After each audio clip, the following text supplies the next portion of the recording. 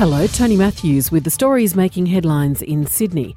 The federal government says it's reached an agreement with the states and territories for a national response to fixing up the building industry. Commonwealth, state and territory ministers are meeting in Sydney to find a solution to a crisis of confidence in the sector with widespread problems including combustible cladding and faulty apartment blocks. The detail of the plan has yet to be released.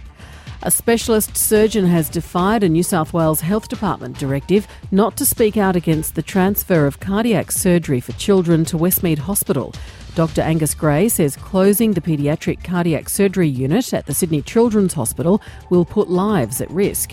He says over the last 6 months, 3 children would have died if the hospital had no surgeon, and he has a moral obligation to speak out despite the directive. I think a child dying would cause a lot more distress to the staff and the population of this state than doctors speaking out about the problem. We think that's the priority, not upsetting the Department of Health.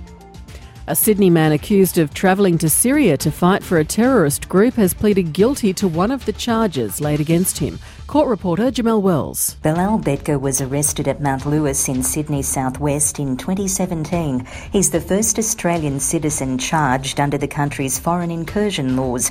Appearing in the Supreme Court via video link from jail, he pleaded guilty to one of the charges he's facing, that between March and July 2015 he engaged in hostile activity in Syria, entered the conflict zone and associated with terrorists. He's yet to enter a plea to another charge and will return to court next month. For more details on those stories, go to ABC News Online.